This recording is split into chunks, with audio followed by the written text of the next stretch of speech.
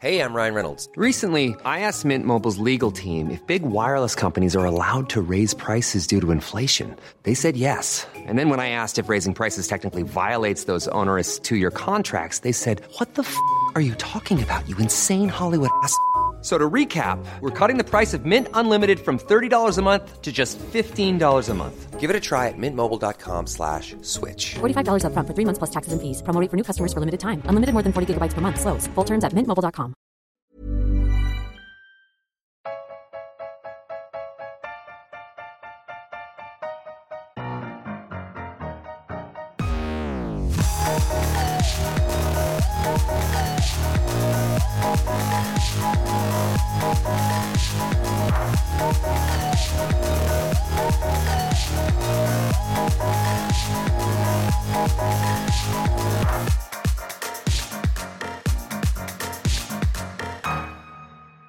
Welcome to Foul Critics.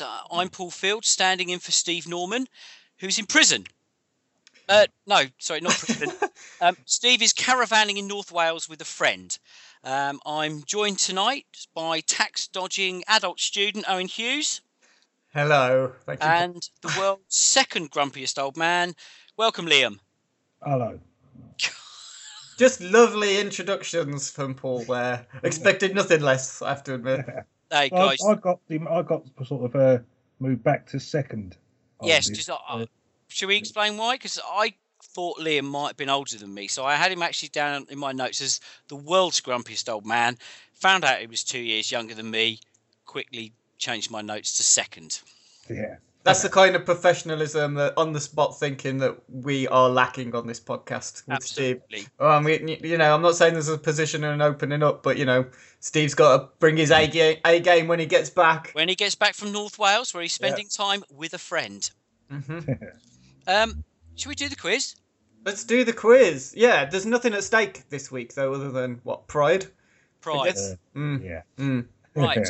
I may have misled you slightly in my email about this being on a 1929 thesis on intellectual. What the hell was it? I can't remember. But anyway, it's not about Sergei Eigenstein. That's not. No, I'm offended now. I've got all my notes prepared. I've been reading up on him all day. Yep. No, it's about rude movie reviews on Amazon. Yeah. Oh, that's better. Yeah. Okay. What I'm going to do is I'm going to give you some information and the review, and then I'm going to give you three choices. One of them is obviously the film that's actually being reviewed. Two of them are fake. All I need you to do is pick the film that this review relates to. Got it? Right. Okay. Okay, so Jack Crow, 1 star. Wow. I was seriously disturbed by this film. Whoever wrote this must have been a deeply deranged individual with a really sick mind, because some of the scenes in this movie are just downright despicable and gross. Is Jack talking about Transformers, Aladdin, or Gremlins? Wow. See, I'm inclined to say Gremlins, because that's the one that you could think, well, maybe someone will think that's kind of sick and twisted. Okay. Yeah, I'm going Gremlins, I think. I think I'm going to join you on it, because it's the one that you think that someone could take way too seriously if they chose to. Okay. No one's going to describe Transformers as sick and twisted, are they? I mean, Michael Bay, maybe. Let's go on to the next one. It's a 1-star review by someone called Bob Marley. And he says, hate it. There's something about people breaking out into song and dance for every, and there's a classic spelling here of insignificant with 2 O's, insignificant thing that really bugs me. So which film does he hate for people bursting out into song? Is it 1, The Wizard of Oz, 2, Grease, or 3, High School Musical? I heartily agree with the man. Mm-hmm. I don't know, it could be anyone. Wizard of Oz, I think, because the others probably have more people dislike them than the Wizard of Oz would. So I'll go with Wizard of Oz on that. I reckon people bursting randomly into song, that's probably High School Musical. Just thinking about the everyday shit that's happening to them. Okay. Yeah, fair comment. Log Jammin' 90 is this guy's name, and he's given this film 4 stars. He said the title is okay, but hot chicks. I didn't think this was that great, but the brunette has an awesome rack in this film. Really got me hard. I'm lonely, so whatever works, I love. Oh dear. As a little addendum here, 2 people found that review useful. Sorry. Is he talking about Vampire Academy, Twilight, or Transformers?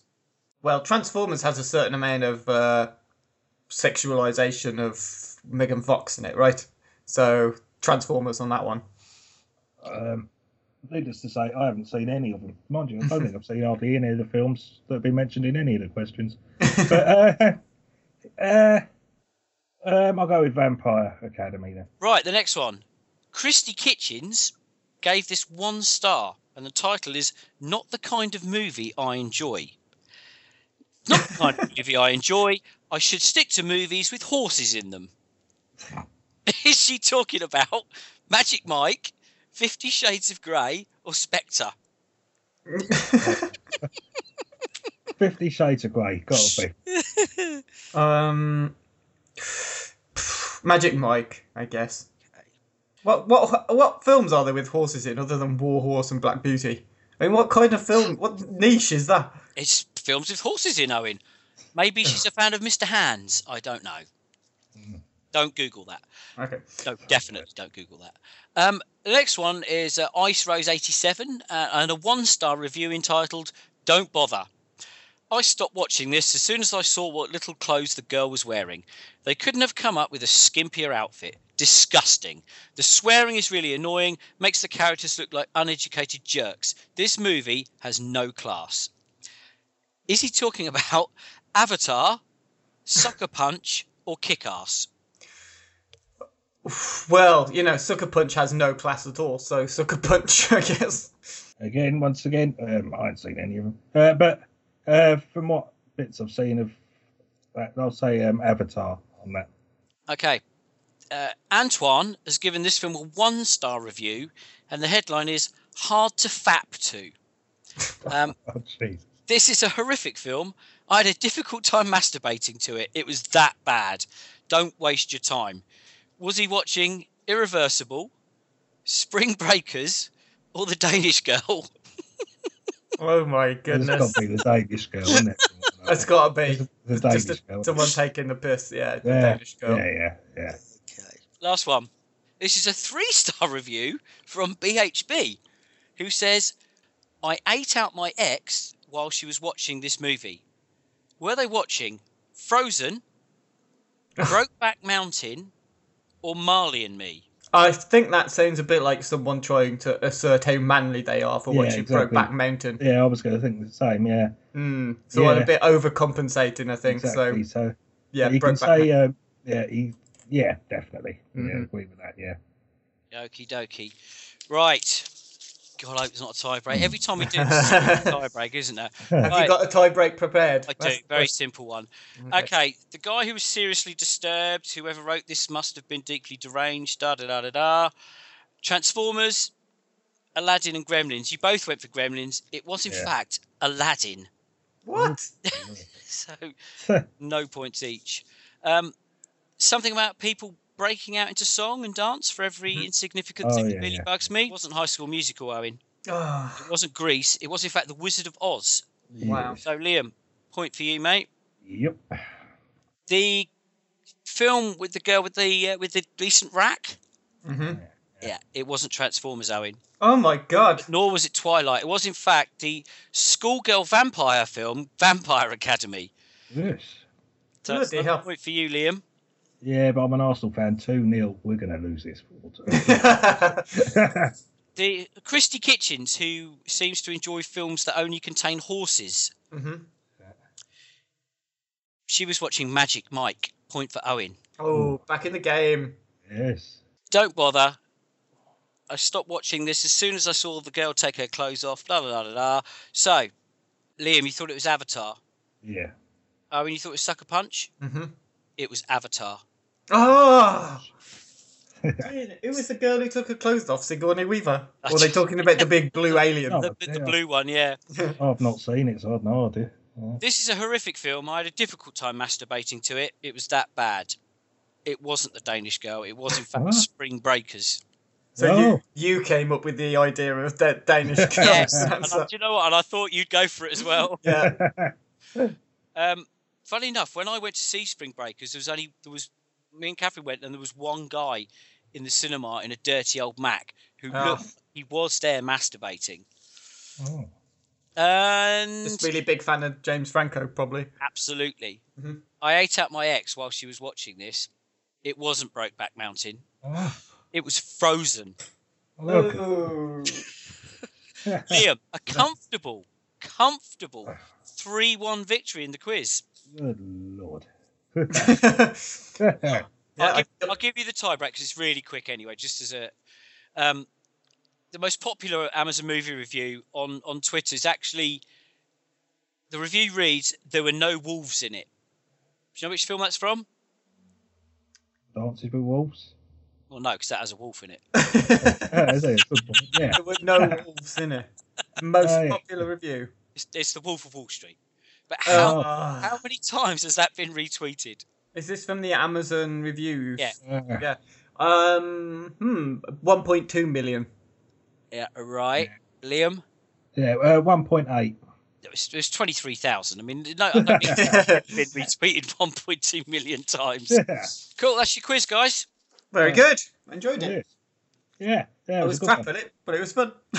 Right, should we have some news then, boys? Yep. Let's do it. Okay. Right, this week's news. Only a couple of items, really. One I wasn't even aware of. Passion of the Christ 2. Can we say that? Because it does. Every time I say that, it makes me laugh. Yep. It sounds so ridiculous. It is ridiculous. That's why. I mean, I do remember the Mel Gibson's film, but it was so violent. I had to switch it off. I just when Really? Isn't this one where they whip him and whip him and whip him, and then you think it's over, and they goes turn him over. And Yeah. then no, couldn't be doing with it.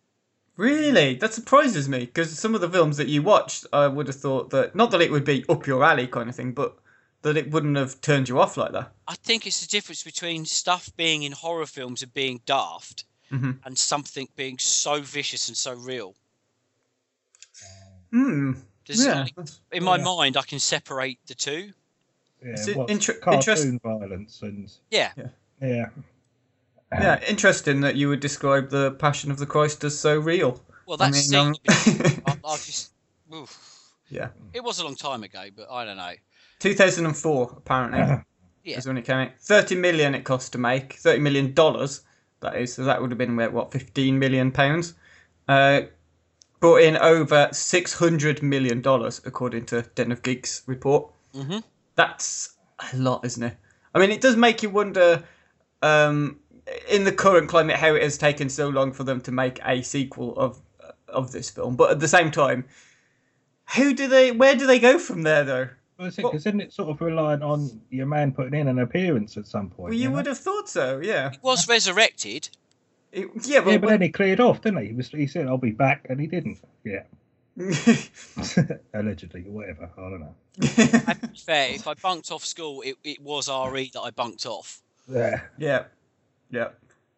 Although I do love the independent headline for this is Jesus is back in Passion of the Christ 2. This time it's personal. Yeah. He must be skint, mustn't he? He must have looked back in his back catalogue and thought, which well can I go back to? Ooh. I have noticed there's been a lot of these religious movies added to Netflix lately as well. What do they call them? They call them something, don't they? They're not called religious movies. They're called faith movies. Is that right? Something like that, yeah. Yeah. There's a new one out this week. I heard on Radio 5 on the way home on Friday. I heard them talking about some faith movie with Jennifer Garner and saying there's a kind of a resurgence in these films in the States. Yeah. Well, we've had quite a few big budget versions of them, haven't we? I mean, we had Noah quite recently. And what was the one with Christian Bale in it? About Moses? I forget what that one was even called now. But I mean, like, they're not religious movies when you watch them. They're not all about faith and stuff. But that's what they're based on, those stories. So, well, it's some of the oldest stories known to man, aren't they? Mm-hmm. I have no I'm sure we'll see it because we do a podcast. But other than that, I can't say I'm massively excited. No, me neither. I mean, like you, I can't really remember the first one anyway, other than the fact that it was really gruesome. Yeah, it was too gruesome for me. And that's kind of how it made its money, wasn't it? A lot of people went to see it who wouldn't have had any interest in seeing it at all, apart from the fact that it was built up. Because 2004, it was around the time that like torture porn movies just went through the roof. Saw and Wolf Creek and all them lot as well. So I think there was a kind of audience, a curious audience who would see it. But now, in today's climate, would that audience still exist? Would it pull in the Certainly money? in the States. Do you reckon? Yeah, of course it will. You get these people who do like to sort of be professionally outraged. They've got to have something. Mm-hmm. So to be either, it's the most wonderful thing or it's the biggest abomination I've ever seen. I'm going to kill a bunch of people. Mm-hmm. Mm-hmm. You get that sort, don't you, as well? So yeah, it's a fair not point. for me, actually. though. No. Not for me.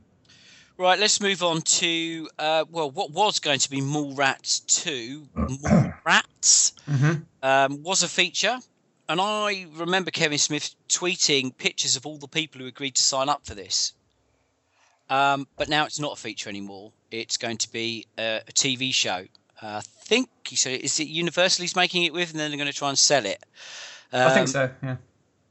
Of all those people who were holding up these sort of cards and things and saying they were going to be in the film, looking on IMDb, only Jason Lee and Shannon Doherty appear to be back now, and they ain't doing anything anyway. They're virtually unemployed.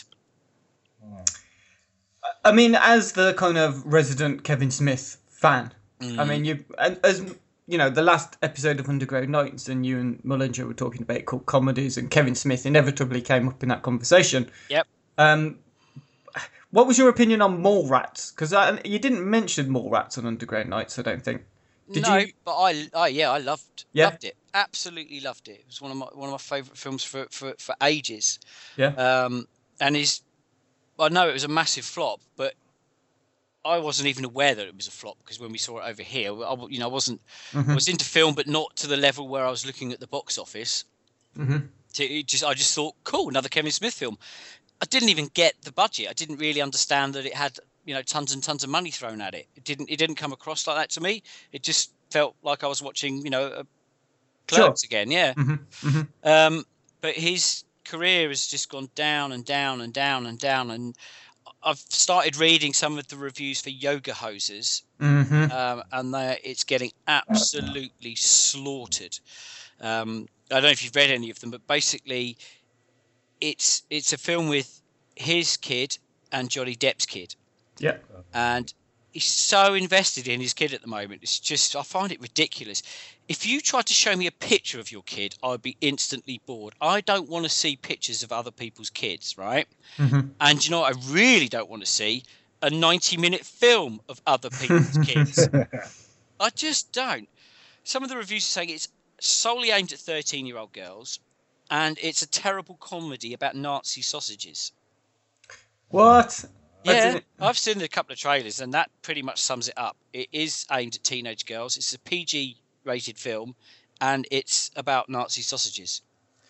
Right. I used to like Smodcast. I used to listen to Smodcast, and there was a point in Smodcast where he started to smoke lots and lots of weed, and it started to go downhill. Yeah. So. It sounds like... No, not the weed. I used to listen to his podcast. Oh, yeah. It sounds like he's just come up with this when he's been stoned and someone around him has said, yeah, that's funny. Boom. There you go. New film. Nazi sausages. Yeah, have you not seen the trailer? No. Oh, I've been avoiding it. I didn't watch his last one that you hated as well, with Johnny Depp in it. Yeah, well, he plays the same character. It's part of a trilogy. It's not good. In fact, when you next lose the quiz, we'll get to make you watch Tusk, because when I watched it, it was like watching a horror film made by someone who'd never seen a horror film. It is bad, but it's so bad that you should definitely watch it. That's strange, because he did really well when he broke off from his traditional format to make Red State. That was decent. I enjoyed that. So it just seems odd that he keeps returning to these things, the View Askew universe or whatever it's called. I mean, I haven't seen anything he made since. Well, I saw Clerks, I saw Mallrats, saw Dogma, and that awful follow-on, the Jay and Silent Bob something. Strike Back. Strike Back, that was it. Yeah, nah. I love think it was that, after Liam. that, In fact, though. we did the last podcast we did. That Yeah. was, in fact, my number one. The Strike Back. Yeah, Yeah. of all the, we did a cult comedy special. We did our top. Yeah, five. yeah. That was my number one. Yeah, I didn't get to hear all of that. I got part way through that podcast. I didn't get to hear all of it. It had its. I remember it having its moments, especially. Was George Carlin in it briefly? Yeah. Yeah. The old hitchhiker dude. That's sort it. of thing. Remember the rules of the road. Yeah, that sort of thing. Yeah, it had its moments, but then it just went off on bit too much for me, and I sort of like bowed out of his stuff after that sort of thing. Yeah, I'm similar in that I used to like a lot of his stuff. Mallrats in particular, I used to really enjoy. Clerks, of course, and Dogma, I think, still holds up as a good film. But the rest, I've been able to pretty much take or leave, and it kind of depends what mood I'm in. But I have no interest in seeing a Mallrats TV series, I have to admit. I'll watch them because I've invested so much time into Kevin Smith's career. Mm-hmm. I've got no choice but to. You know, I feel duty bound that I have to watch it, even if it's terrible. I did actually read his book, Silent Bob Speaks. Yeah, I've got that as well. Yeah, I did actually read that. Yeah. Well, so the main thing I remember taking about it is his massive hatred of Reese Witherspoon, wasn't it? He falls out with people all the time, and Just constantly greasy Reese Witherspoon constantly being said throughout the book. I loved his story about Tim Burton and making Batman, and how he just doesn't read comics and said he would never read comics. It's like, well, why the fuck is he making a Batman film? There's a clip on YouTube of him giving this speech at one of his live Q&As, and it's really funny. Well, he really hates him, doesn't he? Because he Yeah. makes fun of him in Jay and Silent Bob Strike Back with the Planet of the Apes stuff. He does, yeah. Oh, that's right. Yeah, it was donkey's years since I saw that film. But yeah. But that's why I love Jay and Silent Bob. There's so many things going on there. It's very personal, isn't it? Yeah, if you're not immersed in his world to the point where you know who he's having a beef with, you will not get everything out of that film. Yeah. And equally, over time, even I forget all the things that were going on then. And, you know, you've even got people like Judd Nelson's in there, only because Kevin Smith loves the Brat Pack films. Mm-hmm. You know, and he even talks about Sherman, doesn't he? Sherman High and all these fictional places. It's an absolute labour of love to the people who were into his stuff at that time. So commercially, it was always suicide. Mm-hmm. Shall we do what we've been watching? Let's do it. Yep.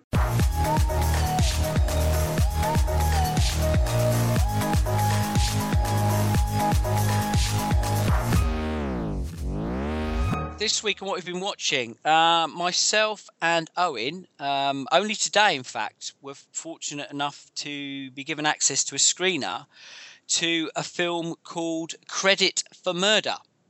Yeah, can I just say thanks to one of the co-directors, Vladi Antonovich, for letting us review this as well before it's actually out in the UK. And actually, I will mention this as well because he did say to me that that they're looking to screen the film at the Open Russia Club in London on the 27th or the 28th of this month.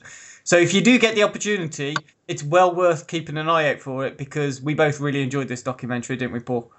Yeah, I really, really love this. I kind of heard about it from Hot Docs, the festival in Canada, and tweeted that I was really keen to see it.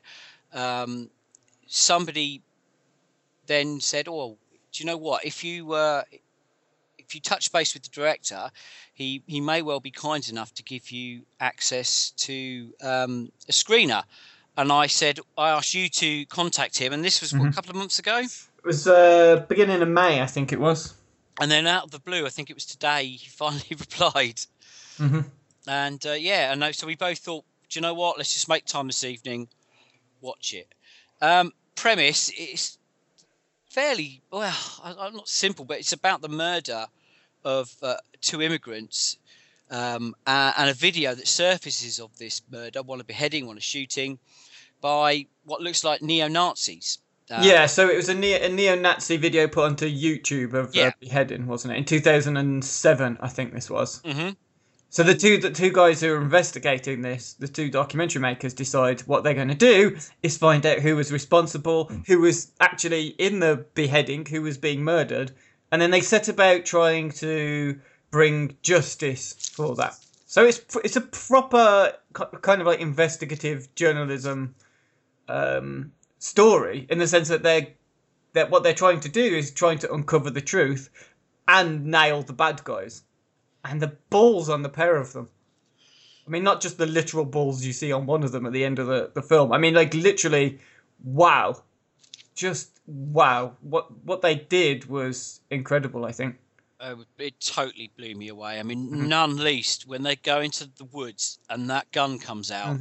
And as soon as he said, put this vest on, I looked behind the guy's back and I saw the gun. And so you knew what was coming, and I was like, holy fuck. Me and Catherine sat on the sofa completely glued to the screen. And even though we knew what was going to happen, when it does, you're just unbelievable. What a guy. I love fucking hell time with those two. It's a proper whodunit. It's a true crime. It's an conspiracy, even extremism. I can't. We don't want to spoil this for people, do we? Because it's not out yet. But... And I think that what I like about it as well is there's no solid end or conclusion to this. It is left to you to pick at the clues they give you and form what you think is actually going on, right? Yeah. So I like that about it. It tells you stuff without forcing you to believe stuff, I think. Yeah. And there is a little bit of hand-holding, but you need that because there's various sort of chess pieces in play, and you have this kind of lovely timeline where they plant different events, different things happening, different people involved, and that helps you keep some semblance of understanding of what's going on, to whom, when, and the detective work in it is really clever as well. Just brilliant. They spot things, don't they? Which you think, Yeah. I mean, what you get with it is a kind of narrative sense of structure of this is happening at this point, and then this happened at this point, and then this happened at this point. I mean, it doesn't quite have a sense of you being with these people as they learn new things, because it goes back to this timeline that you mentioned. Yeah. It's like graphic, where it puts things down. But like you said, it's required, so you've got a chronology of events. And it's not just like the chronology of it, because they themselves then refer to things that happened in the past. So it's a clever little device to show you actually what's happening now is related to something that happened in, February 2008 or something. It keeps going backwards and forwards. Yeah, but it needs to do that, I think. It does. Because events that happen later on have an impact going back, and there is rhyme and reason for the way it's structured. I mean, the scene that really got me was when he interviews the guy and he talks about the knives, and and he talks about the different knives for different seasons. Oh, you don't want to use that knife because in the winter they're going to have a heavy leather coat on. You need a thin knife, and you don't want to spend this much on a knife because if I was spending this much on a knife, God, I'd be wasting $30 a week killing people. Yeah, and the matter of fact way that these guys talk about the people they've murdered is chilling. And normally you would think, it's just bragging. It's just them trying to show off and a bit more propaganda. It's the twitches. It's the face twitches from this guy as he's saying that stuff about the knives. You're like, okay, he's probably actually speaking the truth. And all the stuff they give you about the numbers of people being killed. Yeah. And you've got hard statistical evidence to say this many have been killed in this week, and then it changed to this many this week, and you're like, there is evidence. This is real. This is happening. Yeah. It's not just neo-Nazi propaganda. It's not them lying and pretending like they're changing the world in their own sadistic sort of way. It's and terrifying. It almost ties into what's happened in Marseille. Well, there is a little bit of crossover there between these extremely well-organised far-right groups and because they mention hooliganism in the film multiple times. Yeah, but I don't think it's quite this. I don't know if you could legitimately make that connection. I think that. In terms of attitude and culture, absolutely, of course you can. Well, that's the can you? kind of- I mean, Well, you don't think those guys go to football? I don't think they would travel to Marseille to. I think there's a very different kind of leaning here. I mean, what they're trying to do is, well, what they say they're trying to do. Part of their manifesto is to clear Russia of the rubbish. I don't think they're in it to just go and beat people up. I think there's a genuinely like sick mentality of fascism there. So That guy with the beard, I've seen him before. The guy towards the end with the ginger beard. I think he was in the. There was a documentary about fascists on BBC Three, where he featured quite heavily. And I have to say, this so far is probably my favourite film of the year. And Ross Kemp, albeit briefly, is in it. is he? I must have missed that. Because they show clips from Ross Kemp on gangs. He'd obviously been out to interview these people. Yeah, blimey. Liam, you watched a film called Tanner. I did, yeah. This one is, you're saying about things harking back to a previous television documentary. This one does. It's probably about 10 years ago now, I'd say. There was a really sort of patronising documentary called Meet the Natives. Which probably just... they took some fellas from the island of Tanna in Vanuatu, and they brought them up to. They took them all around America, and basically, look at the backwoods people, sort of thing, you know, all very unpleasant and patronising, as I say. But anyway, that actually is kind of relevant in this because they're all in it. It's a film made entirely on the island of Tanna. It's based on a true story that happened in the 80s. And there's no actors involved. They use the actual tribes. And I think you get away with it from a Western point of view because the language, they speak their own language constantly. And it's so entirely different to our languages, not just in words, but also in sort of like pace and structure and that. And I'm damn sure there's a lot of mistakes and fumbling over words and and ahs that we just don't notice because it's just blah, blah, blah, blah, blah to us sort of thing, you know? But well, the basic story is of it. It's pretty much a Romeo and Juliet, but slight twist on it is that instead of it being two houses split, these two are from the same house. And the two tribes have been warring and they decide they're going to make a peace. They can't carry on killing each other. They need a small island. They've already got like incursions on the other side of the island with Christian settlements being set up, and they've got to start living in peace and in their way of custom. It sounds like the word custom to us, but and the idea is that to make this truce, one of the girls who's just reached their age of womanhood is promised as a bride to the chief's son of the other, but she's already fallen in love with a fella from her own tribe, and it causes one hell of a row.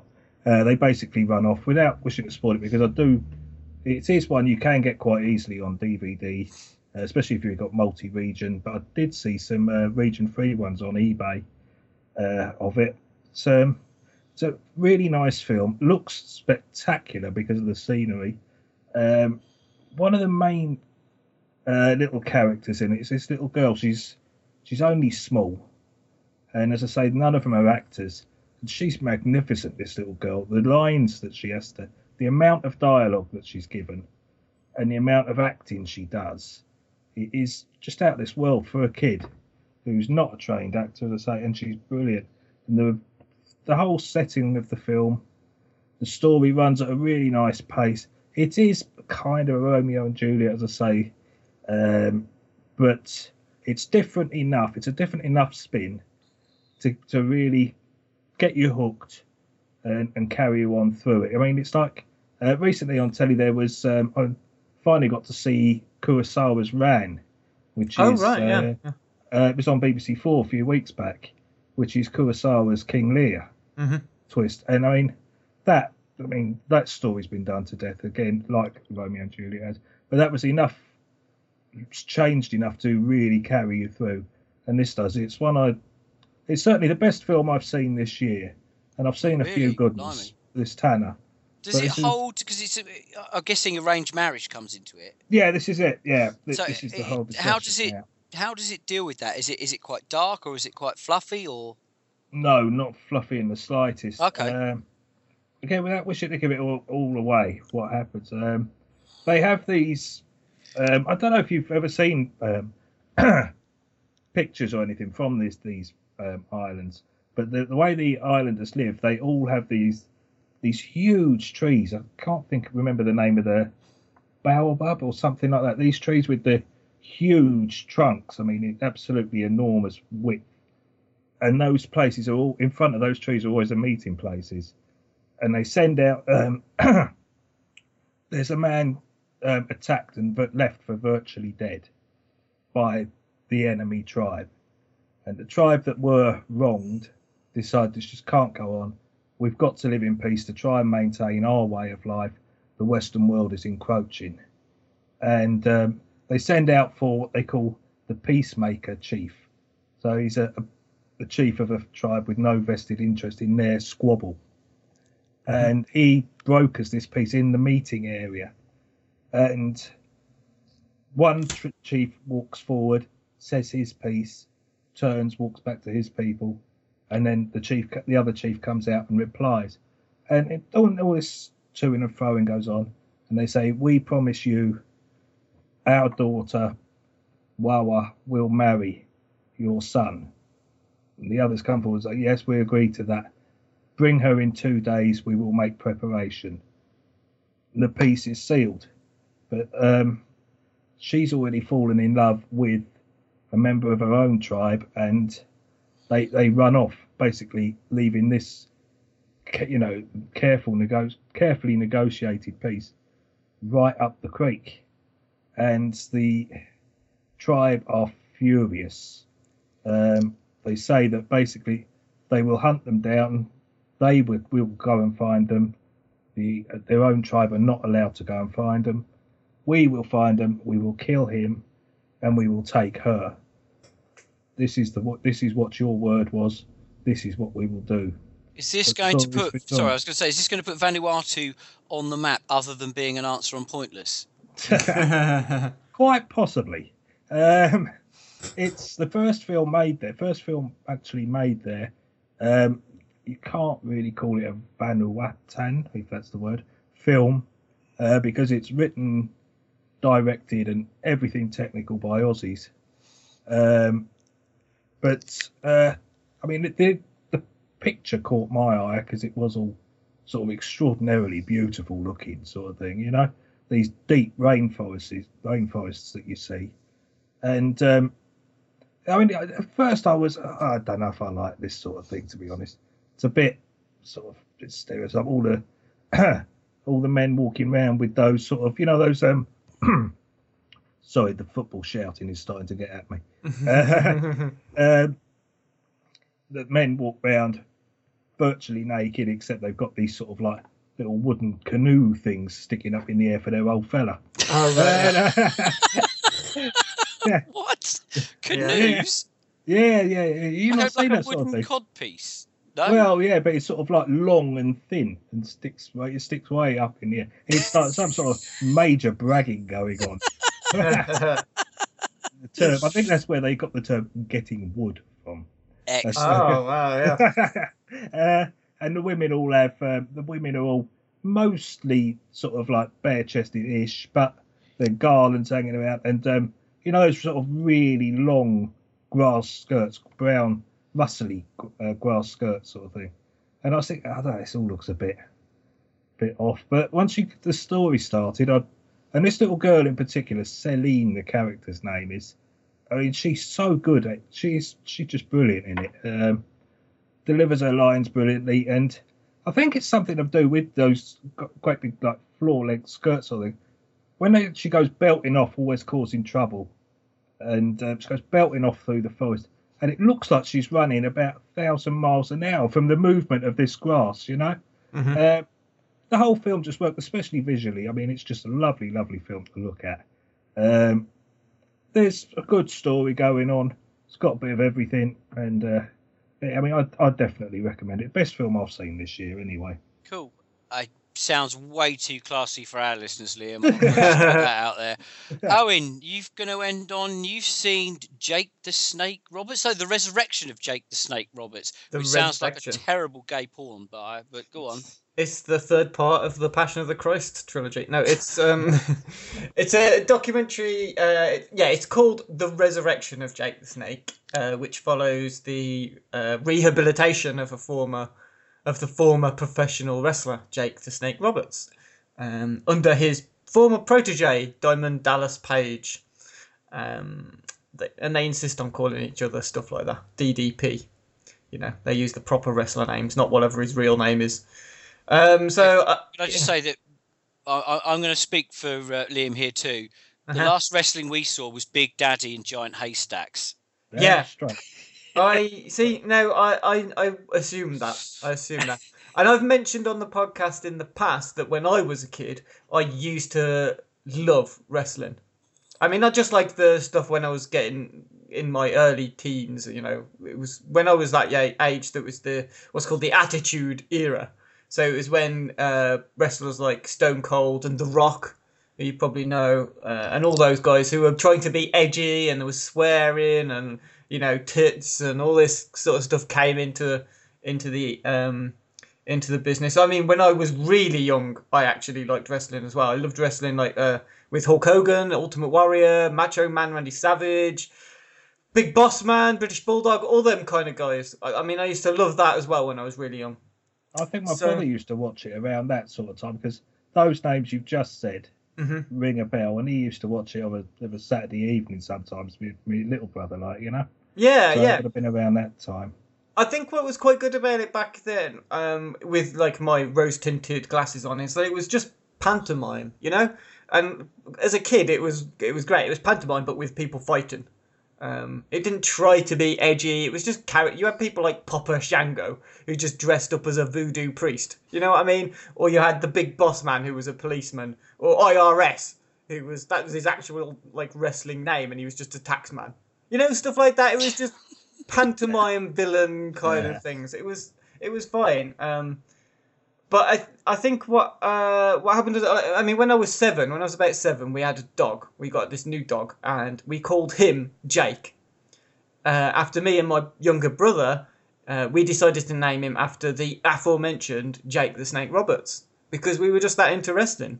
So we had all the toys, we had posters, we used to record pay-per-views and rent older WrestleManias and Royal Rumbles and SummerSlams and all these big events. We used to go and pay to rent them on video cassette tapes from Blockbuster. We used to cycle down there and get these wrestling videos and just watch them all the time, because that's what we were into. And I think it's kind of had this nostalgic effect on me. So basically what I'm getting at is wrestling was quite a big deal for me and my mates when I was a kid. I did kind of grow out of it around, 14 years old probably. And I've tried watching it again sort of now and then within the past couple of years, but it's just absolutely fucking awful. I don't really understand why I loved it as much as I did, other than the fact I was just a little kid. But nevertheless, I do still feel kind of nostalgic towards it. So you would think then a documentary about an older wrestler that I remember fondly, one who's struggling to beat an alcohol addiction and the sort of processes he's going through and how his former life has affected him. You'd think that would probably be right up my street, and yet I found it absolutely infuriating to watch. It wants to start off showing you Jake at his lowest ebb, which is fair enough, It's honest in how it shows you that Jake was just this fat mess living in this horrible little house, whose lowest point basically saw him exposing himself in the middle of the ring at a public, like, independent wrestling show that he'd been paid to appear at. Hey, mate, we've all been there. Yeah, we've all done that. I mean, there's no stones being thrown here. But, it just shows him, like, he's struggling to even lift up his leg to climb into the ring because he's that wasted, And it's at this point, what I was thinking anyway was just like, Christ, You know, I didn't know he was this bad or wrestling had done this to him. Poor chap. Which is exactly what it wants you to feel like, of course. It's manipulating you at this point. And then it just turns into a fucking 100-minute long advert for Diamond Dallas Page's yoga program and his fitness program. And it's just flogging merchandise all the time.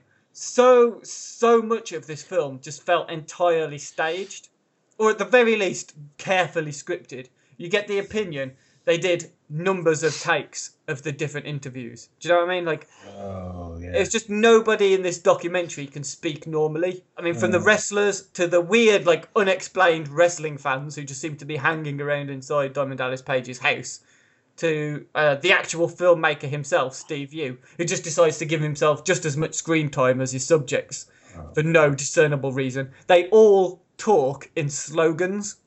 So in one particular scene near the beginning, Jake's being interviewed about what he's doing, how his recovery is going, and he said something like, I don't know, it was like failure is not an option.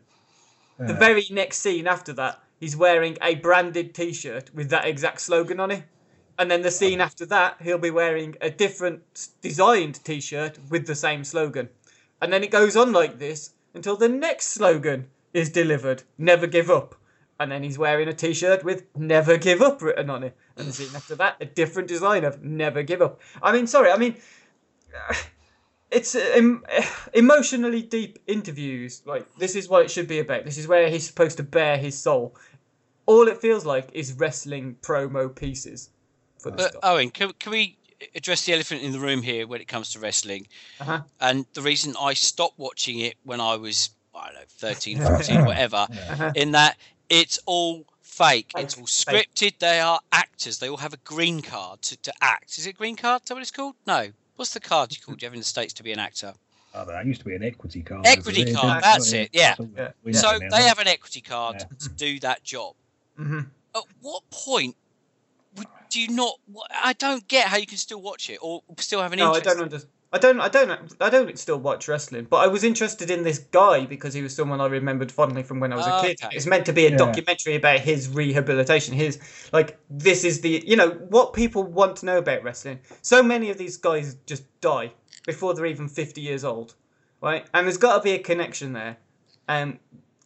Allegedly, the most common thing that's slung out there is steroid abuse, right? Yeah.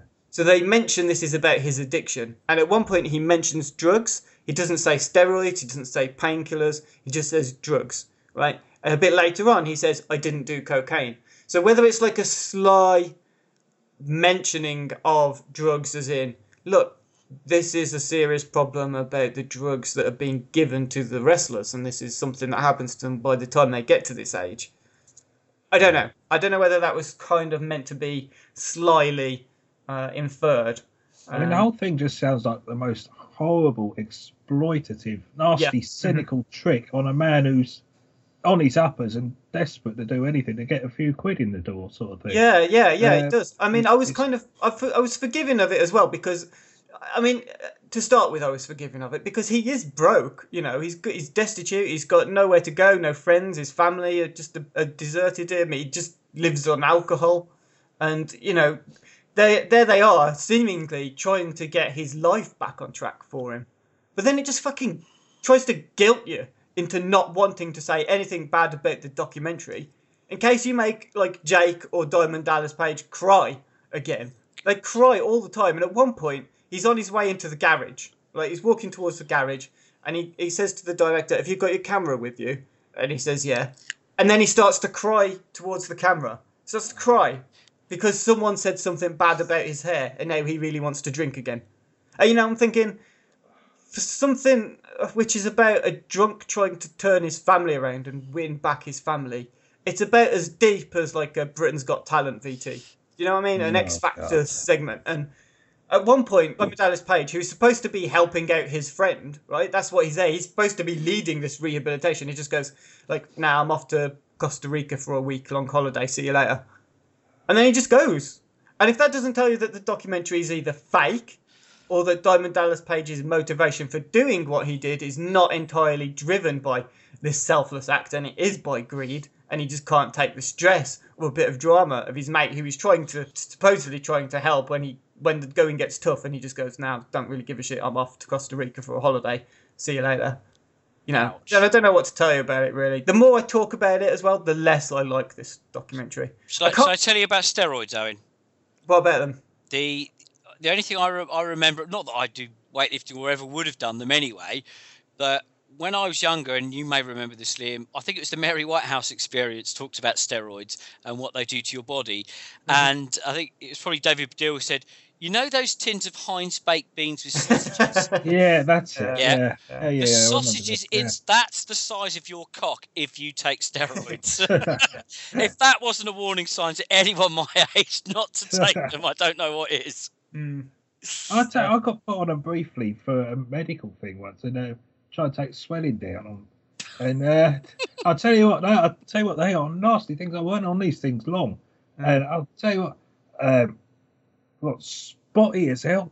Couldn't sleep, sweating all over the place. You'd got sweating to the point of like you'd slide off of things, sort of thing. I'll tell you, these things are bloody Did you nasty. shrink your old fella to the size of a sausage and Heinz baked beans and sausages? No. No. And neither it is a Nazi sausage either. It's, Oh, dear. But it's and just, that's that film, though, that documentary. Though. Do you know what? It's kind of ringing a bell with me. It's nowhere near as bad, I know, but sometimes when they're showing things about Paul Gascoigne now at times, especially on the news, and you think, I mean, that poor sod's been exploited by everyone left, right, and so yes, he doesn't help himself, and a lot of his stuff is self-inflicted. But so many people made so much money off of him, and they're still trying to do it, you know. And it's just so damn unpleasant, isn't it? The whole thing, you know. He looks fucking terrible as well, doesn't he? I did watch that Gascoigne documentary last year, and to be honest, it felt like it was driven a little bit by him because he needed the money. And I think I watched the Euro '96 documentary as well that Alan Shearer did recently. Did you guys watch that? Yeah, that's it. Yeah. It was good, that. It was interesting, wasn't it? And I think the bits with Gazza in it, he still feels quite like a genuine bloke. Do you know what I mean? It didn't feel like he was, or even if he was being exploited, I guess he didn't realise it, but it didn't feel like it. It felt like he meant what he said when he was talking about how it keeps him from doing these Q&As and stuff. They keep him out of trouble. It's just, I didn't mean go on. I was to saying the he's gone same from extent. being like he should be remembered for being, one of our greatest football players ever, and now he's remembered for fishing rod jokes on Twitter. Yeah. Right. Yeah.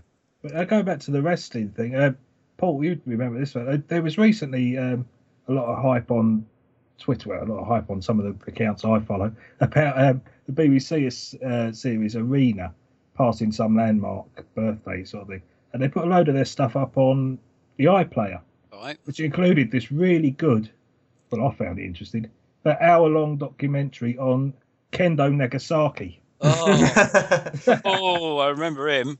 Yeah. I think it was on the archive thing, so it may well be on there. It'd be worth having a look. Yeah, no, But it was that was bloody good. I thoroughly enjoyed that myself. That one. Probably better than this Jake the Snake one, anyway. almost certainly.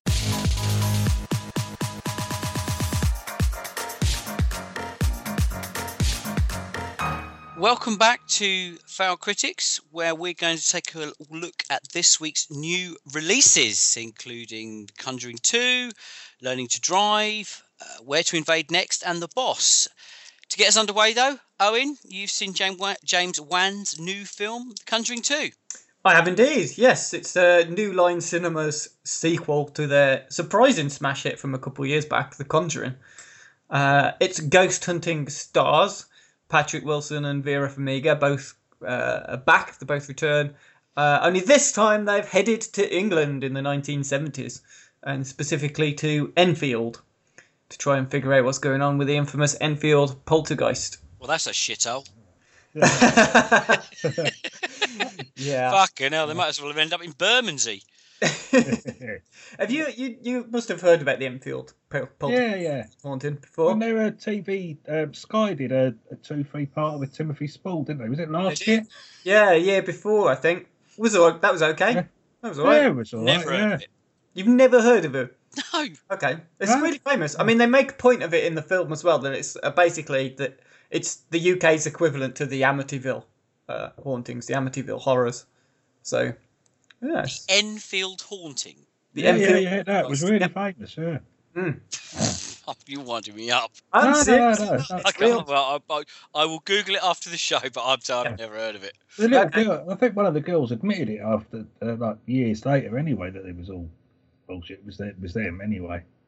Yeah, I think there was two of them that were involved, the two sisters, and Yeah, that's I right. think Yeah. one of them died, I think, and the other one sort of said it was made up, but anyway, so this is directed by, as Paul said, James Wan, who is also behind the Insidious movies and Saw before those as well. He was the director of Saw, and he's got a very particular and a very polished way of directing horror films, and The Conjuring 2 is no different, really. It's like a very slick style of horror films. There's no grit here. There's no it doesn't really ruffle the feathers. It's just a very slick, straightforward way of directing these films. It's not tacky or sleazy, but by the same token, it's not boring and it's not full of shit jump scares either. I think he normally builds tension well in his films. Saw being one of them. The previous Conjuring film, I thought, did the same as well. And he concentrates on telling a story, on building characters up. It's very focused on getting you to care about these people and what's happening to them, which is a bit of a breath of fresh air for a modern movie in this genre. Although saying that, I'm saying this genre as if everyone kind of expects that I'm referring to horror films, but actually, it's only really a horror film for half of the runtime, maybe even less, and then kind of again briefly at the end. I think it's much better to describe The Conjuring and The Conjuring 2 as sort of supernatural mystery thriller type films. It's more like, in terms of what I mean by that, it's more Exorcist 3 than it is The Exorcist, if that's a reference that any of you get. Do you know what I mean? I mean, it's not... Yeah. That's not dig. I like Exorcist 3 and I like The Conjuring 2 as well. I'm not comparing them in terms of like plot or characters, only in that they veer from your kind of atypical horror film to go into a slightly different genre and yet still retain some of those elements. Anyway, what I'm getting at is it's pretty decent overall. The dialogue is occasionally a bit clunky. Some of it feels a little bit like exposition to set up what's going to happen. And it has British people saying very British things. Everything except wanker, basically. Nobody's called a wanker. And actually, normally that sort of thing annoys me. They go, oh, bloody hell, oh, bollocks, that sort of stuff. Because it's an American making an English film or film set in England.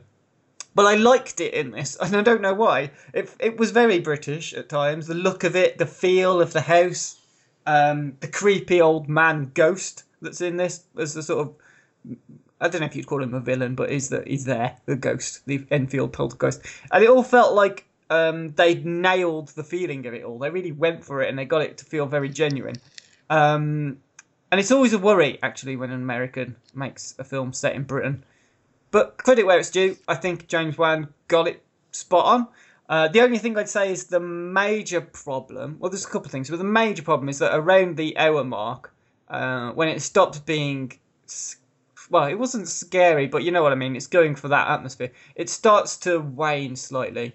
So the concept of being scared more by what isn't there or what you can't see is lost on James Wan. Because if this was a 90-minute movie, he could get away with it. But unfortunately for him, this is a 135-minute movie. How long? 135 minutes. Oh, mate. And- there's no way I am ever committing to watching that. For that long. It's going to put a lot of people off. And I think after an hour of seeing the ghosts and the ghouls, because, he doesn't tease them, you see them, they just stop giving you the heebie-jeebies. They're there. You know what they look like now. You know, the way that they feature, the way they're brought about. There's one scene in the house, in the actual house, with the kids being scared when they first initially kind of discover what's going on in the house, and it's just it's repetitive. It's the same thing about 3 times in a row in short succession, and I just think it's not tight. The way it's directed is fine. I don't have a problem with it. I like how it tells a story, but it's just not a tight script or a tight film at all. Who wrote this? Do you know? Is it not James Wan as well? Is it? I can't remember who actually wrote it. Let me rip James Wan apart. Does he make good films, or does he make films for a modest amount of money, which make shitloads of money in return? Which, if you look at Saw, Dead Silence, Insidious, The Conjuring, Insidious 2, I genuinely hate all of these films. I think they're all absolute dog shit, made by accountants just to turn over money. It's a real cheap genre to make a slick-looking film in and turn a profit. That way, you graduate. He got Fast and Furious 7. He's going to be doing Aquaman. Yeah, Folks, hey, he's great at making money. He's shit at making films. Well, I liked The Conjuring. I thought The Conjuring was really good. It was surprisingly good, even. Because the Insidious films I thought were okay. I didn't hate them. There were definitely worse examples in this, that whole shit horror films made by accountants genre. These for me, they fall into it massively. It's which stinks the most kind of thing. All those Lionsgate films, they are no better than any of those films. I think I would argue that they are. I think there's a little bit more quality to the way that it's put together. I think you definitely get. I'm trying to think off the top of my head what could be considered a shit version of that. I know the Sinister films, for example. They're definitely not as creative as say The Conjuring. And at least in its ambition and what it's trying to do. But you get all these sort of films like Ouija. That was one from a couple of years ago. The Poltergeist remake. These are all shit versions of what The Conjuring is, I think. The Conjuring is at least trying to tell a story, which makes a difference. It's not just jump scare after jump scare. Okay. But, it's a difference of opinion, isn't it? It's very absolutely. His track record for me is that makes money, it's rubbish. That makes money, it's rubbish. That makes money, it's rubbish. Repeat. Mm-hmm. I think it also helps. I quite like Patrick Wilson, and I like Vera Farmiga as well. I think they're the two that keep this going. Really, they're really good. But yeah, I mean, as far as the film itself goes, it also gets very... I mean, I just said I like Vera Farmiga and Patrick Wilson, but it gets very sentimental and mushy as well, particularly near the end of the film. But I think it just about gets away with it. I think the main thing here is when you get those movies made by accountants, right?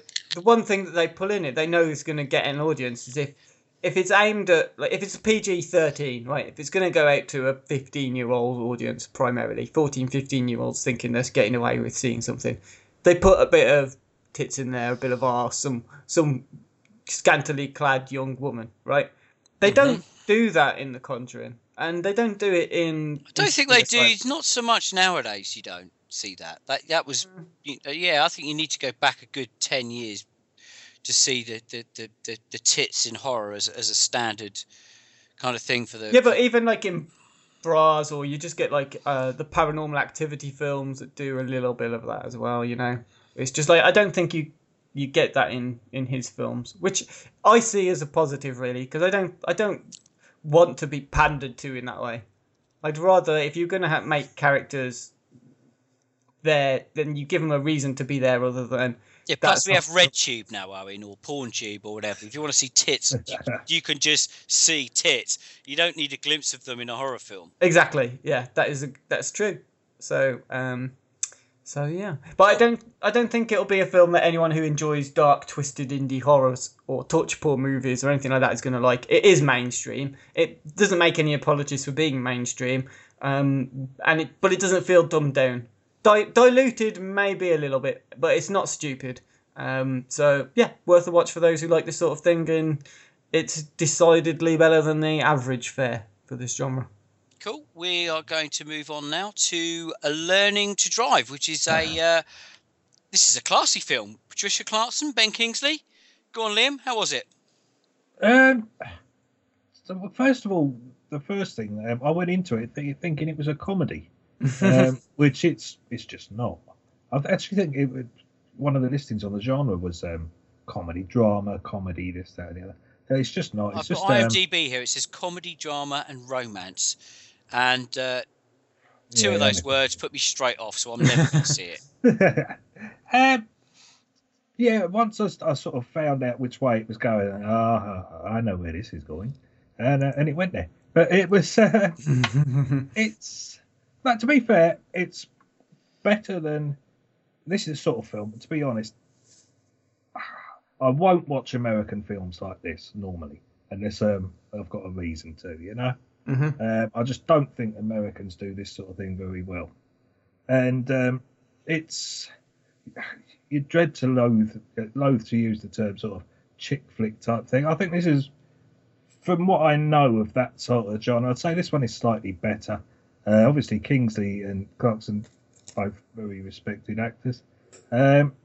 He's very good in this. They're both very, very good in it. What the story is basically is she's fairly successful book reviewer. She can successfully speak as well, unfortunately. So there you go.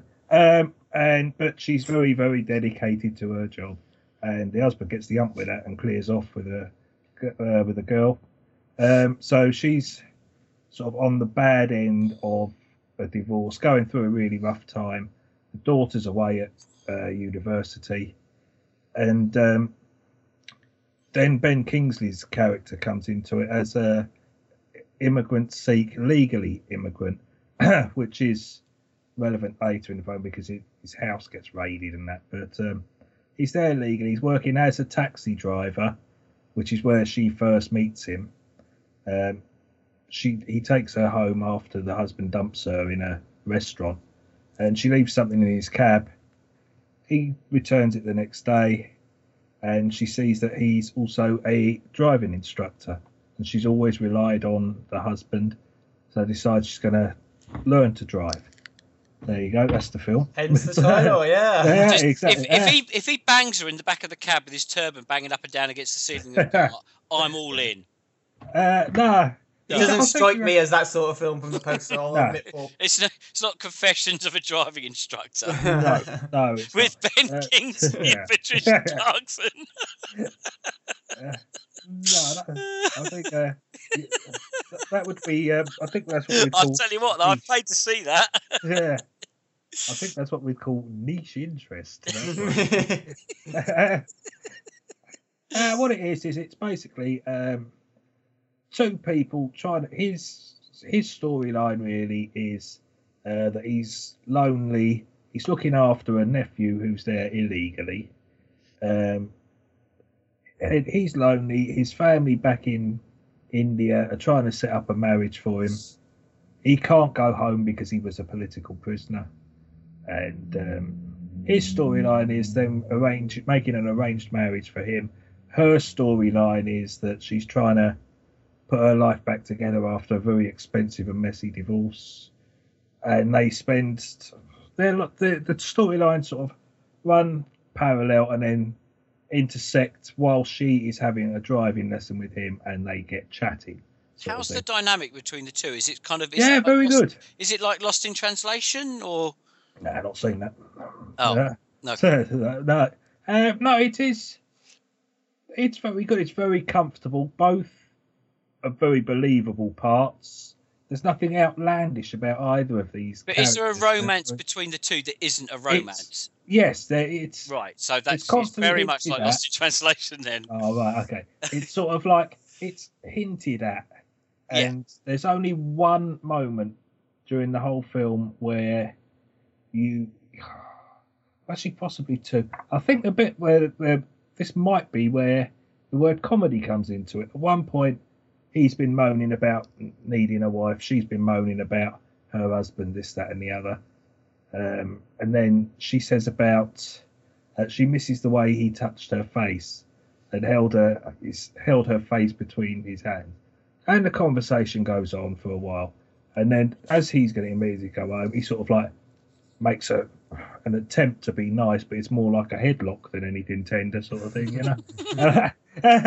And I think that's about it as far as comedy goes. So I've just spoiled that for anyone. But anyway, the two stories go along, as I say, they cross over. It's hinted at that there could possibly be feelings more than friendship-ish. When he's trying to take her on her driving lesson, she ends up having a crash and making him extremely late to meet his new wife. The two storylines go along. So there's not an awful lot for me to try and spiel this out too long, because not a lot happens in the film, to be fair. It's a perfectly nice watch. I didn't feel like it was an ordeal to sit and watch it. I'd sit and look at it on a bank holiday. Would I choose to watch it? Probably not. Will I choose to rewatch it? Probably not. Quite glad I saw it. Reasonable story. Certainly his storyline runs, to my mind, to the end of the film, runs a bit better in that it has a perfectly nice, sweet ending that just draws the story to a close. Her storyline more does what I dreaded it would do, sort of thing, and just collapses into this typical American diabetes-inducing sugar-coated pap that they all seem to love to trot down, gulp down. That just drives me potty in modern film, that sort of thing. Sounds like a proper Sunday afternoon matinee. That's it. I think this thing will end up on Channel 5 on a weekday afternoon. 5 USA. Yeah, something like that. Yeah, it should be held better than that, because it is a slightly different story to the way they usually go. They're two extremely good actors. There aren't many sort of side characters that get too involved in it, but those that are very good. There's nothing to overly other than the saccharine ending for her storyline. There's nothing to moan about this film at all. There's nothing to overly praise, but it passed an hour and a half, and it wasn't desperately unpleasant. Cool. Next up, we have Michael Moore, his new documentary, Where to Invade Next. I've seen this. Liam has seen this. And I'm pretty sure Owen has seen this, because I've seen his review and it says, this is a horrific film. I had a difficult time masturbating to it. It was that waste of time. Yeah. This is a documentary, a travel log, which follows Michael Moore, whose films always have an agenda and a very narrow focus to get the message that he wants across. But he does do it in quite a kind of light-hearted and comical way. He'll even kind of, take the mickey out of the places he's going to. He essentially visits loads of places around the world, jokingly invading them to steal their best ideas. And when I say their best ideas, I'm talking about labour rights and sex education, school meals, and all these kind of really wonderful things that all of these different countries across the world have. He wants to bring them back to the United States and claim them for the United States. I'm going to say this is his best film for me so far, even though it is very, very focused on his agenda. And he cherry picks the best bits from Italy, France, Finland, Slovenia, Germany. Yet I was totally caught up in it, totally caught up in what he was trying to do, the blunt but clever way he was trying to deliver the message back home. But what really nailed it for me was this message wasn't just for the States. I felt it was absolutely relevant for the UK as well. What did you think, Liam? Yeah, I'd agree with everything you said on that. I'm a lefty, but I'm not a blinkered lefty. Up the workers. Yeah, and as you say, he does cherry pick, and he not only picks the nicest cherries, he also picks the rankest dog turd he can find to compare it against, sort of thing. The real depths of horrendous misuse of power that goes on in America that we know does exist, does happen, but thankfully is something of an exception, you hope, as much as we can imagine, you know. I'd say it is naive's not the right word because he's done it deliberately. Yeah. But I don't know. Do you know? But do you not think because of the intended audience, it needs to be, and no disrespect to any American listeners, but for the people he's trying to get this message to, it needs to be delivered in this way. Very blunt, very bold, and very basic. Possibly. I think the thing is that, I mean, the people that love him are going to see this and going to love it. And the people that don't love him won't watch it. And if they do, they'll just assume he's a communist. Yeah. I mean, let's just sort of cherry pick the first one without spoiling it, because there's loads of countries he visits. That lovely, good-looking couple in Italy. Oh yeah, I've seen this bit. Yeah. I've seen this bit. And as it unfolds, and they talk about how many holidays they get, how they get an extra month's wages at Christmas, how they get a month off paid if they get married, if they get 6 months off paid if they have a baby. Their lifestyle looks idyllic. They have companies who make clothes, they have Ducati who make motorbikes, and they have the bosses who come out and say, no, this is how it should be. Yeah, of course we give our staff 2 hours for lunch, and all the members of that family meet at home, have a cooked dinner, then go back to work. And it almost sounds like this idyllic, tranquil. But to deliver that message back to the Americans, I think that this is the way they had to do it. And I have to say, even though I knew what he was trying to do, I was still quite jealous of some of the things that we were being shown. Oh yeah, I mean, I was dead jealous. I mean, that was fantastic, and but you think to yourself, well, yeah, okay, he's found them. But I bet you could say to 85-90% of Italians have a look at that and say, well, I don't get that. Yeah, of course, because the guy was a police officer. When he said, I've got 80 days holiday left from last year. Yeah, I've been banking on. I've got 80 days holiday, yeah. But I think you need a sledgehammer to crack a walnut with the States. You do. Well, yeah, you do to an extent, but then I don't know, I mean... And I'm not talking about, people who've listening to this, people who are well-educated, well-travelled. You got to remember, most Americans, A, don't have a passport, and B, think we all wear bowler hats. But that's not... Mate, that's true. That's what they think. Yeah, I suppose you're correct, yeah. It's just... I think if you want to make change back home, don't say to them, like, this is what you should be doing. People should be being able to bank up 80 days holiday and, have this, that, and the other. You do it at least a little bit sort of like, because that's just sort of like, it's not sort of like, here, take this spoonful of sugar, this spoonful of medicine. This is sort of like backing a 6 foot suppository up their arse sort of thing, It's sledgehammer stuff, isn't it? It is. I worked with Americans, and I had a lot of them come over and work with me in the UK, even though we had the same kind of employer globally.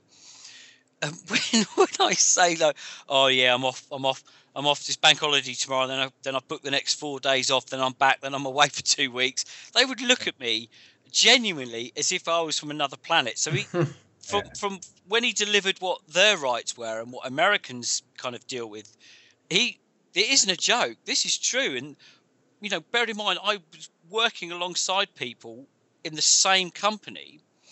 Yeah. And he was like, Paul, we get 10 days. That's it. And he said, I feel really fortunate to get 10 days. And I'm like, fucking 10 days? Mate, I get 5 weeks plus bank holidays. plus sick pay. And they don't get that in America. They don't get that, do they? No, they are. I mean, it's horrendous, isn't it? And the hours these guys do. This guy used to do way more hours than me. And you can just be sacked for nothing. There's no when I went to his house though, in oh god, I can't remember where he lived now. San Diego. He had this like gorgeous fucking apartment, this huge Range Rover, clothes. He was well paid for this. Equally though, he never had any time to enjoy it. Yeah, it's a balance, isn't it? I suppose. Yeah. I'll tell you one thing. Again, without wishing to spoil this for anyone, but just wanting to discuss it with someone who's seen it. Did you pick up on when they were doing Tunisia? The subtext sort of thing, what wasn't said as much as when they were saying about how liberal they are there, how women's rights, they can choose to wear the veil or choose not to wear the veil. And the politician they were talking to, he said, so any woman can just say, no, I don't want to wear that. He said, this is not the state's business, it's the household business. Yeah, or there was the business of the church and the household, not the state. And I could see where he's going with that. Yeah, but he said, so they're allowed to. And he said, well, yeah, I tell my wife to cover her hair, but nobody else has to. But they're free to. Other people are free for other choices. And I just thought, well, that's completely not liberal, then, isn't it? You told your wife. And I think the more the point of that was the abortion side of things. Yes, that was true. Yeah, that was very good. Country, true, and to show this North African country where women are absolutely entitled to take control of their own bodies. Yeah, that full access to abortion, whereas in the States, not the case. No. And I think that that's a massive contrast between the two cultures, and that's why he chose that country. Yeah, I think you're right. I think I'm being a bit pedantic on that one.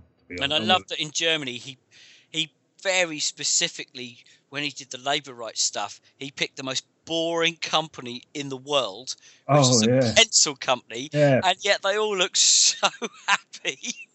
Yeah, I must admit, I was rather envious of that myself. Do you know what? I quite happily go and work in the. It's at 2:00 every day. Yeah. It's illegal to be emailed outside of work. Yeah. When we say he cherry picked his targets, he didn't just cherry pick them. He bloody, he absolutely got those cherries, huffed them, polished them, and covered them in chocolate. Exactly. Yeah. But I mean, it was I don't know. To be fair, I mean, it's a Michael Moore documentary. It's. I don't know. I think you kind of like, you need your Morgan Spurlocks, you need, your Michael Moores to just to give that slightly broader appeal. Yeah, you do need somebody to sort of do it in a poking fun type of way as well, sort of thing. But yeah, because he made fun of the. He did pander to the American audience in making fun of all the stereotypes attached to all these countries he visited as well. Oh yeah. Apart from, as we say, the Iceland one, that was when he moved into the kind of women being in power and having an equal share. That was very serious, and those Icelandic women were very serious people. Oh God, yeah. No humour there at all. No, I genuinely, I really enjoyed it, and I think definitely his best film. Entertaining, but I mean, did you feel though that it kind of, as well as being relevant to the States, did you not see a lot of this stuff? Oh God, yeah. I mean, exactly, and even more so, I would say, with the decision we got coming up on the EU as well. A lot of that put me right in mind of that, to be honest. Some of the things that are being alleged, in or out sort of thing, with regards to rights and things like that. And yeah, it's certainly a thought provoker, and I don't want to give the impression I didn't enjoy it. I did, and I watched it throughout, and it's I think it's almost exactly 2 hours long, and it's 2 hours that flew past. Yeah, absolutely. It is genuinely entertaining though, and quite funny, and quite touching, and it pulls all the strings all over the place, and it does it really well, even though it's completely contrived and manipulative. This is it, yeah. I think as long as you, as long as it's people I don't know. I think you need a really open mind and to be really forgiving before you go into it. And if you This go is with it, that yeah. mindset, you cannot help but have a good time watching it. Yeah, if you think you're watching a documentary in full terms of a documentary, you're probably not. But you're watching an infomercial, maybe, an infomentary or something like that. Yeah. Yeah, something like yeah. I mean, it's certainly I wouldn't put anybody off seeing it at all. It's a thoroughly entertaining 2 hours. But yeah. Right. Shall we all rip the boss a new one? Or not? I presume you mean the film and not me. Oh. Oh. Oh. Sorry, Your Highness. Gaffer. The boss. Yeah. Oh, yeah. I'm going to go all Paul Ince. You're going to have to call me the gaffer, the governor. I think one of my lads called me the gaffer once, but that was it. Really? Nobody calls me the gaffer. The boss. The new Melissa McCarthy film. Mm-hmm. Kristen Bell. Tyler Labine. Peter Dinklage. These are all really good people. And this film is fucking dog shit. Yeah, don't mince your words, Paul. Go on, you two. Go on. Who wants to go first on this? Well, I've just done a load of whinging. You give me a rest. You have a whinge. Right. Oh. Well, it's supposed to be this kind of financial mismanagement where this horrendous woman is making all this money and she'll backstab anyone to get what she needs to do in business, which is Melissa McCarthy. I just found it so removed from any form of reality. It's just ridiculous. She gets sent to prison for insider trading, is it? Mm-hmm. You have to bear with me. Yeah. It was a couple of months ago I saw this. Then she comes out of prison and she's homeless and penniless and goes to live with her assistant, who is Kristen Bell, who has a kid, and they play on this dynamic between McCarthy and the kid. And I was just, please, this cannot be happening. I think I've got in my notes here that if this was art, it would be dipping your hand in a bucket of shit and doing a finger painting. It's for me, the worst film of the year, and I was incredulous when they went there in the last 15 minutes and did the sweet twee redemption between McCarthy and the kid, who she kind of, she pushes her away and then she brings her back and they all love each other. It's like, oh my God, I'm going to vomit. It is fucking tragic and an abomination. You could have written this film yourself, basically. Yes, if I was 12 and I was told, write a funny film, Paul, and I go, oh yeah, I can do this. Let's have the fat lady. Let's have the pretty lady. Let's have a little girl. Yeah, no. Yeah. I didn't think it was great by any stretch of it. I didn't even think it was good. But, I didn't hate it. I didn't have the energy to hate it. It just, I didn't laugh, which for a comedy is pretty criminal, That's... Well, let's rewind. If you didn't laugh and it's a comedy, how can you not hate it? Well, that's what I mean. It was just like, it didn't actively make me hate it. It just made me not feel anything for it. Do you know what I mean by that? It's like when I was talking about the Jake the Snake thing. There were things in that really annoyed me to the point I felt patronised, I felt insulted. This was just like... it's not like there weren't jokes in it. I guess it's just a subjective thing, though, right? There's stuff like her being flung into the wall by an unreliable sofa bed. Or a street fight with a group of girl guides. Or the sexual stuff with Peter Dinklage. It's all physical comedy with snippets of people saying things that are a bit taboo. But, like I said, some people like that kind of thing. It's easy humour, and that's fine. They can like it. If Peter Dinklage got out his cock, whipped down McCarthy's undies, and stuck it in her, I still wouldn't have laughed. That's your answer for everything, though, Paul. It just didn't. It didn't do anything for me. I watched it with my parents as well, right? Perhaps that was part of it. It was just at the end of the England game. I was already pretty down, and we watched The Boss, and it was. I mean, they laughed more than I did, but even they didn't laugh much. And, you know, it doesn't take much in comedy to make my mum chuckle along with it. But it was just like, it was just a collective sigh of relief when it finished that we never had to watch any more of it ever again. It was just like, it's over now, that's it. It's going to be forgotten about by this time next week. Come the end of the year, it will be the only other time I ever recall that I watched this film when we do our end of year lists, and it's not in the top 10, and I put it maybe in the bottom 5. But it's just not worth me getting so distressed by. You're not angry by the people in it? Because Kristen Bell, she's good. She's funny. I love her. And Tyler Labine is one of my favourite comic actors. Yeah, I like him too. And yeah. Everything he's been in, up until that, I've loved him in. Oh, here comes the jolly fat guy. He's always really funny. He needn't have been in this, to be fair. He's in the new series of Voltron, Paul. You remember the 80s cartoon, Voltron? Yes. Mm-hmm. The Netflix original. There's a new version of that. Oh, okay. Yeah. I didn't feel disappointed by any of the people in it. I thought they were doing something that was just not funny to me. That's all I felt. I didn't feel like it was something that was lowest common denominator shit. It wasn't. No, this was. Well, you watched it with your parents. The trouble with this comedy is you can watch it with your parents. Yeah, that's not always a bad thing. I think there is room in life for lighter comedies that are just easygoing kind of things. But I mean, Liam, what was your opinion of it? What did you think? I'm sort of halfway between the two of you. I hated it, but okay.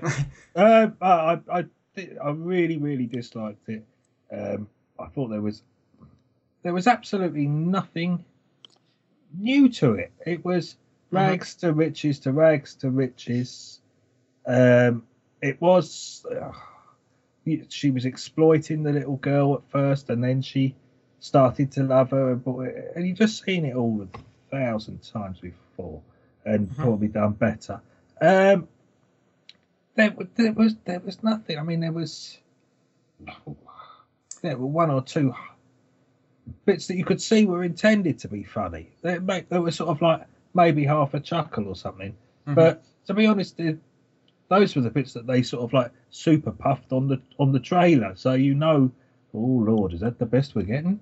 Sort of thing. I really didn't like it at all. I thought it was a total time thief. I wanted a refund on my time, you know. Yeah. I have got pins and needles in my foot from sitting watching this crap, and I want compensation, you know. It just did nothing for me at all. Found it, but I haven't got. To be honest, to borrow Owen's line, it was crap. But to be perfectly honest, I think I've sort of like, due to Andy Alcott making me watch the most appalling load of crap I've ever seen in my life recently. It's what was that? You can't just put that out there and then move on. You can't leave us hanging like that. To be fair to him, he didn't recommend it. It was more a cry for help than a recommendation. It was what the hell is this about? Was this Japanese film called Tag? Right. On YouTube. It's only, I think it's from last year, possibly. The only way I can describe it is to use an analogy of Red Dwarf episode. Do you know the Despair Squid episode of Red Dwarf? Yeah. It's like that, but rewritten by a nonce. It's just a wow.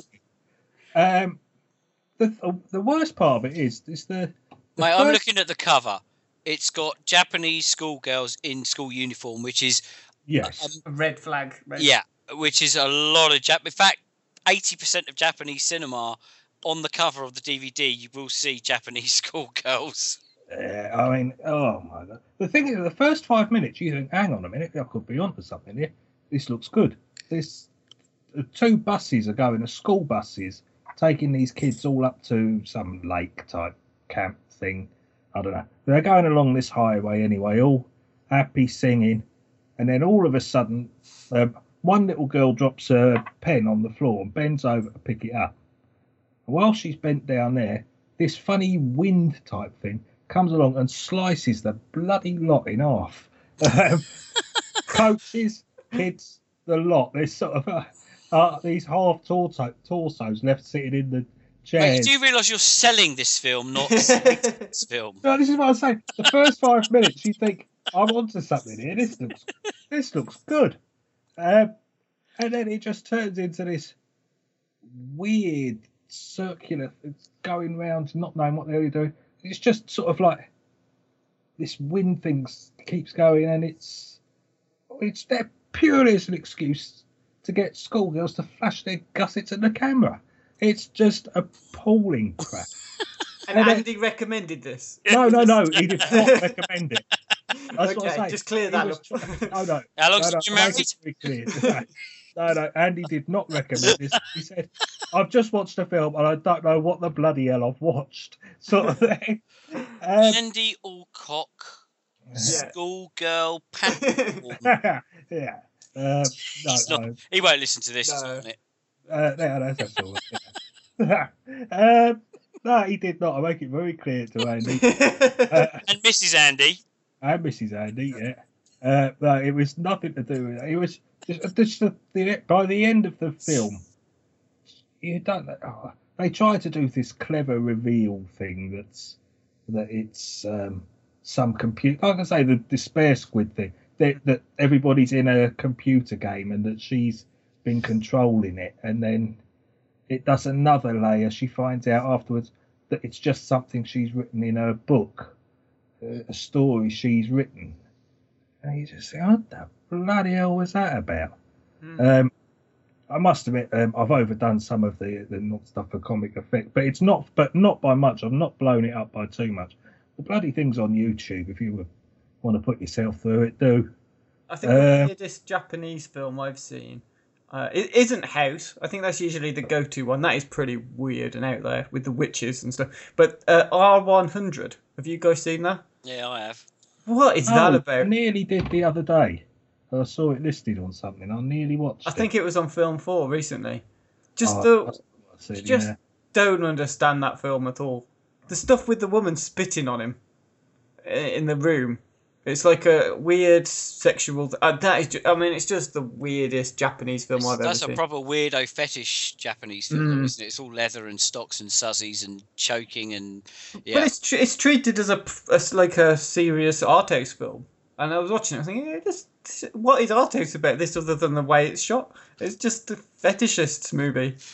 But anyway, I saw a Japanese film a good few years ago called In the Pool, and it was when I was doing my sort of random number thing where I just I went through the alphabet and I got to I, clicked the random number, counted down a list of films and watched that.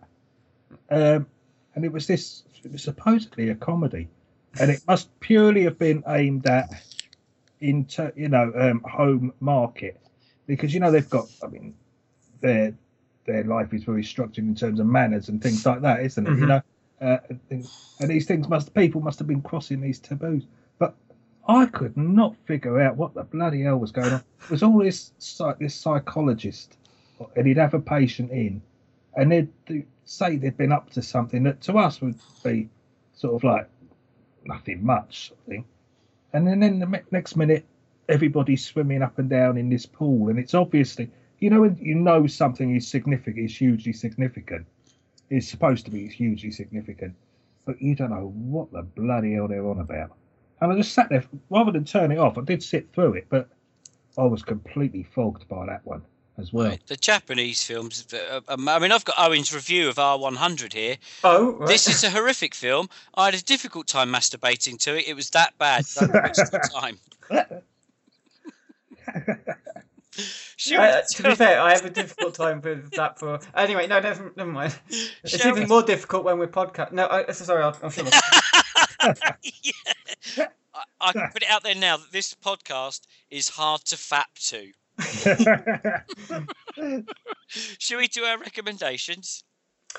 Yeah. I think we haven't really got anything else to say about The Boss, have we? No. Least said, soonest mended. Exactly. Well put.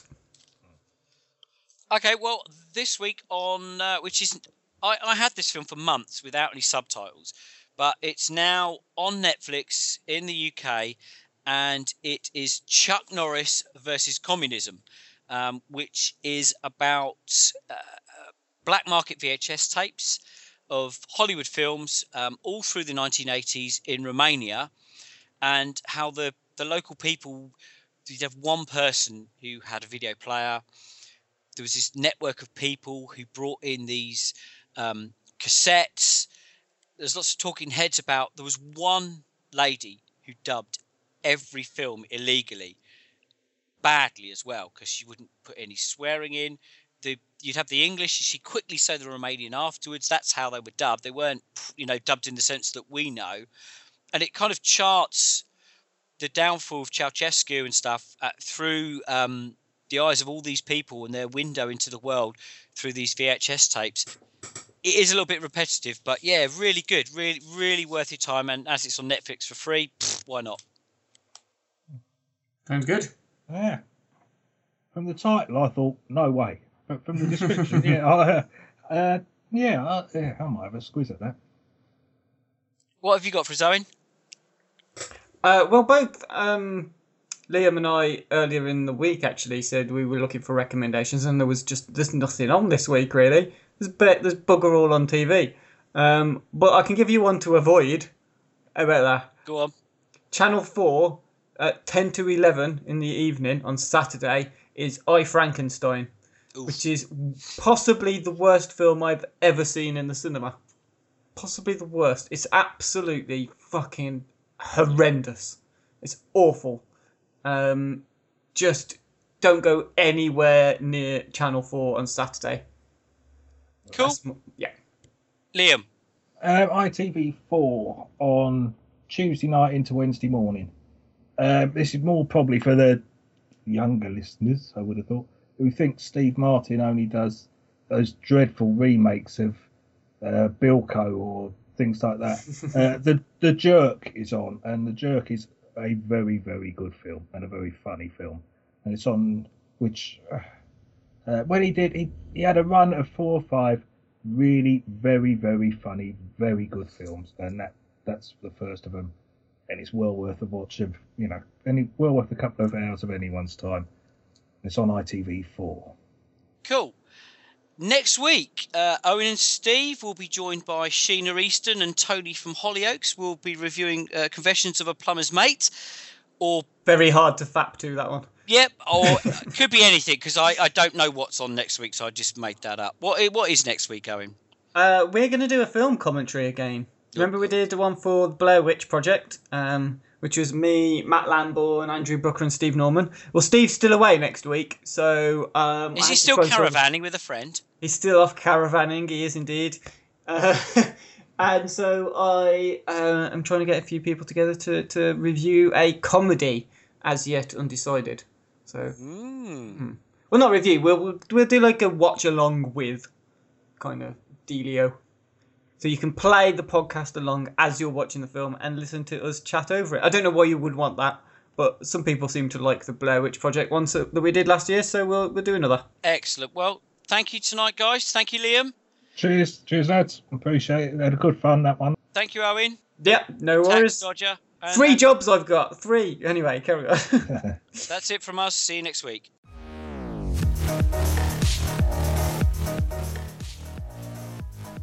The Failed Critics podcast is presented by Steve Norman and Owen Hughes, created by James Diamond, with original music provided by Kevin MacLeod of Incompetech.com, remixed by James Yule of JamesYule.com. You can find us at FailedCritics.com, on Twitter at FailedCritics, and Facebook at Facebook.com/FailedCritics. Thanks for listening.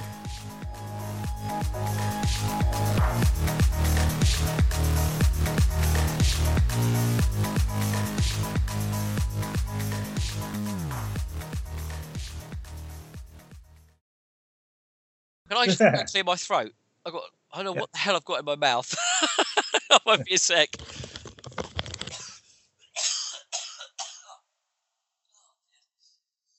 Killing him already. Yeah. Mm. Perhaps his missus has been watching Frozen and he's oh dear.